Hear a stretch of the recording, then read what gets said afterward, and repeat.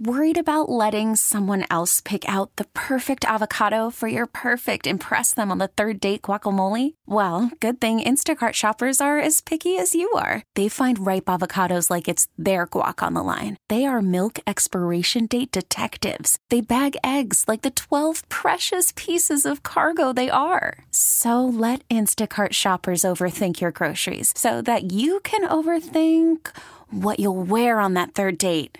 Download the Instacart app to get free delivery on your first 3 orders while supplies last. Minimum $10 per order. Additional terms apply. All-star closer Kenley Jansen, we have a question. What's the best podcast of all time?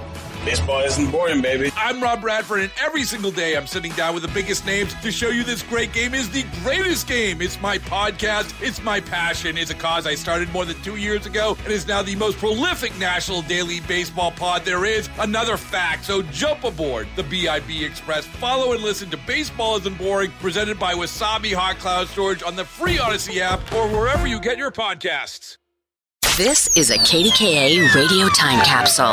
Now, the CEO and president of the Heinz History Center, Andy Masek. From Ambridge to Zelienople, everyone in Western Pennsylvania loves the black and gold. But why exactly are Pittsburgh's official colors black and gold? The story dates back to the 18th century and a British aristocrat with a great sense of style.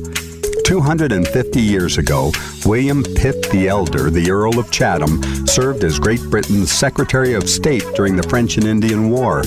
After the defeat of the French at Fort Duquesne in 1758, British General John Forbes named the area at the Forks of the Ohio in honor of William Pitt, originally calling the region Pittsburgh, pronounced like his native Scotland's Edinburgh. Nearly 60 years later, in 1816, the Commonwealth of Pennsylvania officially chartered Pittsburgh as a city, which began using a city seal based on William Pitt's family coat of arms. The seal featured a black background with a castle and 3 golden coins, a symbol of honesty.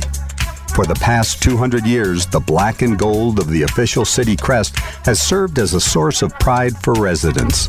The Pittsburgh Steelers, founded in 1933, have always worn the color scheme, while the Pirates officially switched to black and gold in 1948. And the Penguins, which had previously used blue and white, began to don black and gold uniforms in 1980. Today, Pittsburgh is the only city with 3 professional sports teams utilizing the same color scheme. Somehow it seems altogether fitting that Pittsburgh adopted William Pitt's black and gold.